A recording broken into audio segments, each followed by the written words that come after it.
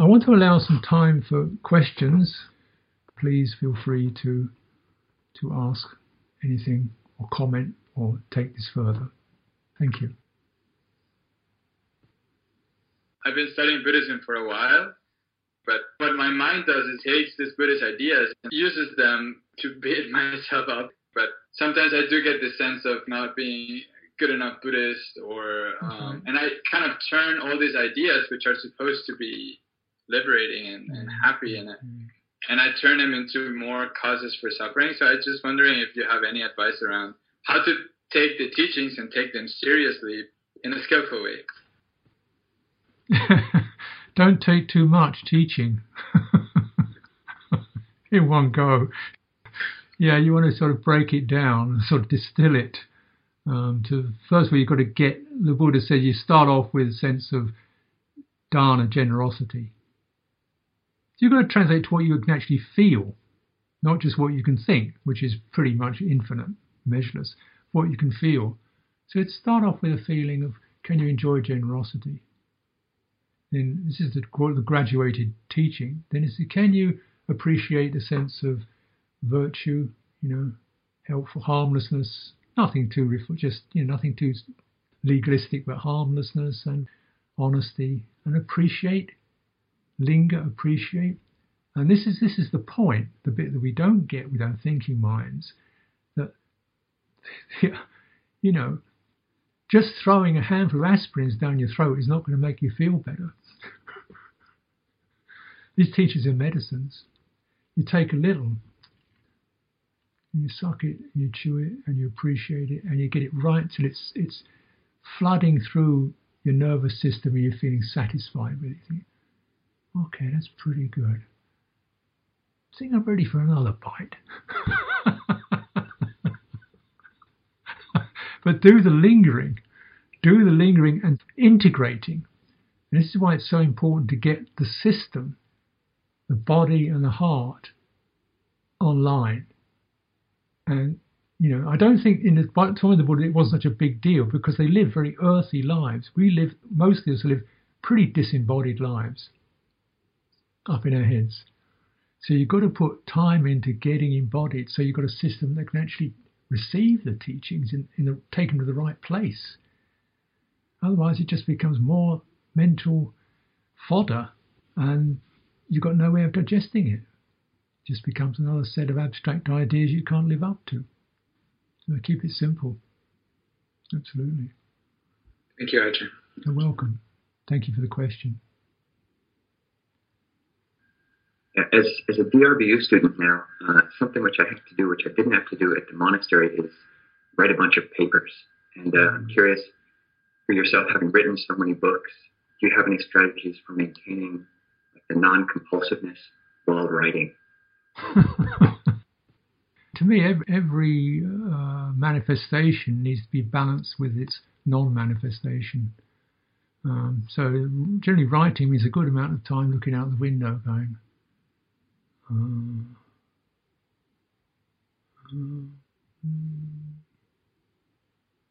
oh yeah.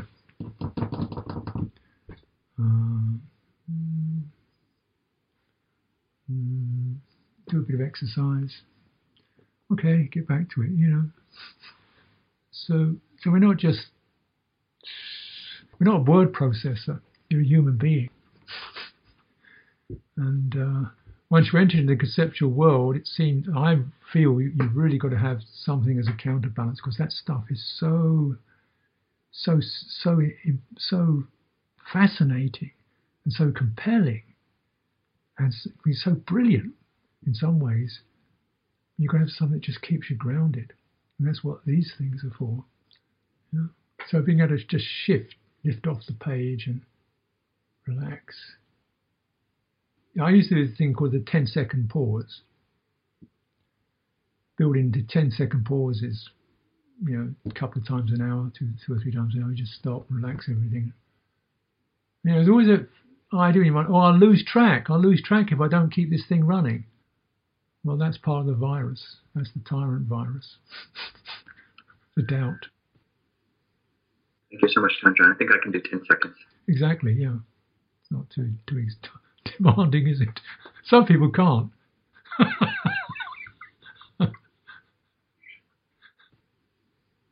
How to skillfully respond to regret and remorse over our actions when self-hatred is present, such as broken vows, precepts, or past behaviors that were harmful. What kind of understanding can be applied and brought to that situation? Well, when you're in the grip of something, you can't really understand it. You have to break the grip. And often one of the ways of breaking grip is just to bow. Just to get down on your bow. Bow. Bow. Okay, sense of let it go, let it go, let it go. Yeah. So you're not in the law court anymore. Bow to the Buddha. The Buddha's not a judge. And that sense of opening to what is the craziness of being a human being, with all the ignorance that we're infected with. So you get some, we're all infected with it. It's not like just one person. So then you bow to the anguish and the perplexity of the human condition in presence, either physical or conceptual or whatever, of the Buddha. That's what Buddhas are for, in a way. Please. And thank something I can bow to. And then, okay, let's get back, and then recognize that which I did was not worthy. It was not good. And it's been done. It's caused pain, myself and others, and it's sitting in me. Don't do that again. In the presence of the Buddha, as you make the vow, refrain, restrain, learn. This is too painful. Right? In the presence of the Buddha, external, internal, wherever, you say, I send forth goodwill, compassion, kindness to myself and to others, in this realm who have done wrong, who will do wrong, just as I will probably do wrong. Because we got to lift up. We got to lift up somehow. And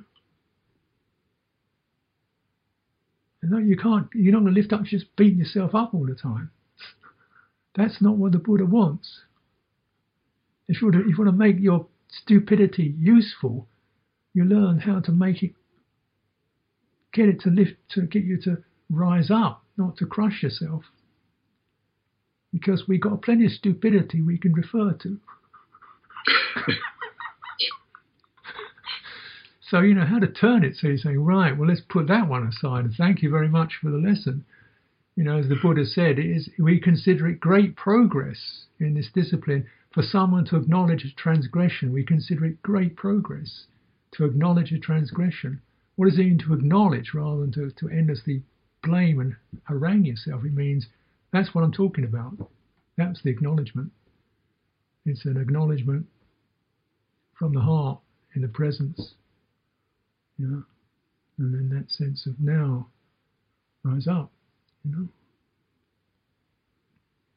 can never make amends in any other way. You can, you can't just do it through doing something external. You can never mop the floor that you're standing on. You can never tidy the beach that's by sweeping it. You just got to bless it. I hope some of that's useful. These are difficult programs to crack. But, just keep chewing away at it. What can you do now? Thank you. You mentioned earlier about how we are so conditioned by countries' boundaries. But I find even from school age, kindergarten or pre-K, everything has to be graded. You have to be assigned a number. It just never stops. Yeah. From school to livelihood, everything is about competition. about how to create these illusion of desire. We are living in a world that is completely against achieving more harmonious way of living. I just want to be a tree. I just want to know how to just grow and branch out and be. But yet, every way I turn, I look, it just always an uphill battle. I hear you. I know what you're talking about. It's demonic. It's a demonic possession for demonic purposes. Drive people into slavery. Let them lose their true value and their true presence. Let them throw themselves away. You know, you're a gift. You know, and the gift we all have is the gift of intentionality. Without intentionality, nothing's going to work. So your intentionality gets captured. That's the bit that the demons suck. They suck your intentionality and use it for their purposes. And I'm not talking about people as energies. It's a system and so forth. But, you know, what you said, you want to be like a tree. Well, it's time to be like a tree. I mean, you know, okay, so I spend quite a bit of time with trees because, and I think it's not to just be facetious, but there's something about the presence of nature that just nature does not judge. There are no straight lines. There's no grades. Everything's just creeping and crawling and doing what it does, and always accept you.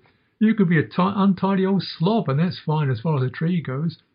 So I find it just nature is really helpful just to get out and be with nature, you know, and just let yourself soak it up and feel yourself in that. The other great, of course, the incredible is Kalyanamita, a spiritual friend. Yeah, you know, we tend to, because we're group creatures, we tend to naturally form into societies. Societies is a very confusing mixed term. Community, now that's actual. If you've got a community of 3, that's good. You know, you've got something that's warm and receptive and can say, okay, no problem. Hey, that was really nice. You know, someone's actually going to give you some heart feedback. And because so often our slavery, we're doing it en masse. Everybody's out there doing it. So we just immediately start to run the same pace because we are programmed as socialized creatures. So if you've got a few people around you who are operating in a different setting, you've got some chance of just that presence helping to get a handle on these compulsive tendencies, you know. And essentially it's that which sees and talks to your heart rather than you as statistic or number or grade. You know, something which talks to your heart, is interested in your heart and your suffering and your joy. That's what you want to be with. If you've got even one, Buddha said even one is good. Because once you see it and it gets you think, oh right, yeah, got it, and you know, and then eventually, you know, you train your own attention to keep turning back to that. But that's what temples and monasteries, Dharma centers are for. Yeah. Thank you. I'm a teacher and a parent. I have all these roles. But somehow healing the virus at home or in the monasteries is easier than in a school where I work. There's a lot of comparison between the teachers and comparing the students, and that's not who I want to be or who I want to embody. So I find myself in an institution that doesn't view the world or see the world I do. It makes the virus seem so much louder, and it's been so much work to just stay in my space, and lingering has been very difficult. I come home and I feel exhausted from trying to hold that space all the day. So I hope that you might have some advice, and thank you for listening. Thank you. I imagine you do a really good job. The amount of care I hear in your voice, the amount of integrity, the amount of concern, I bet you do a really good job. And they should be grateful for you in that place. But you need to look after yourself. You know, it's one of the errors we make as well-intentioned people is to try to do more than we really can without taking enough food for ourselves. You give yourself away, and you need to replenish.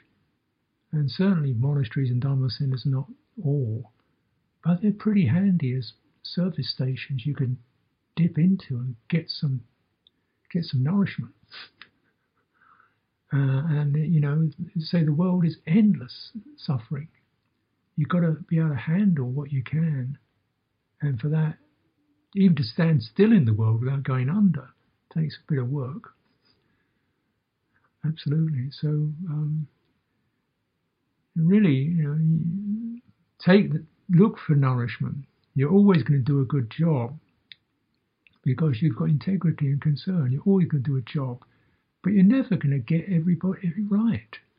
But you're always going to do a good job, but you're never going to get it right. Can you manage that? Can you say, you can probably say you didn't do well enough, but can you say you did a good job? Is that job worthy of you? What do you want to do with your life? Is that worthy of you? So you should always have that sense of look around. These educational institutions, they're pretty much programmed the same old stuff: the grades, the drives, the perfectionism,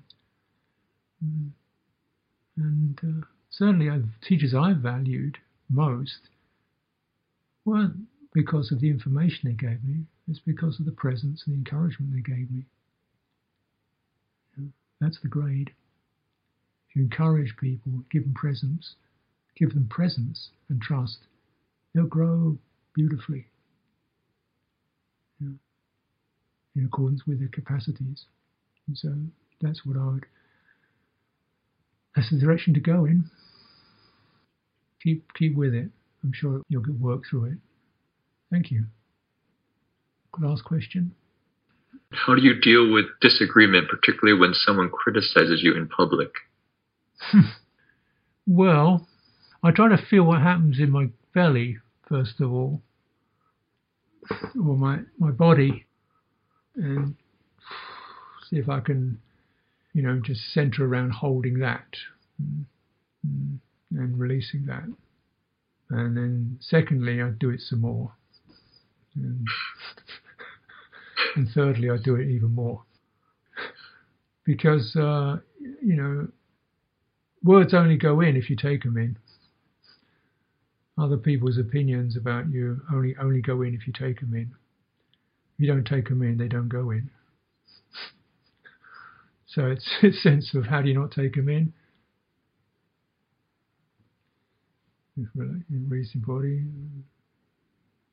Feel that fear, agitation, annoyance, irritation. And that's his. He's the one who said it. It's in his mind, not in mine. Having done so, I might very well listen to what the person said. Anything I can learn from that? Maybe.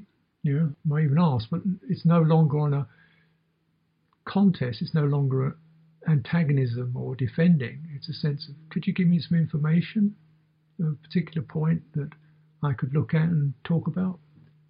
I don't need the anger. I don't need the rage. I don't need the pain. I don't need the violence. Just give me some information I could look at, and then maybe I'll check it out. And thank you very much if it's useful.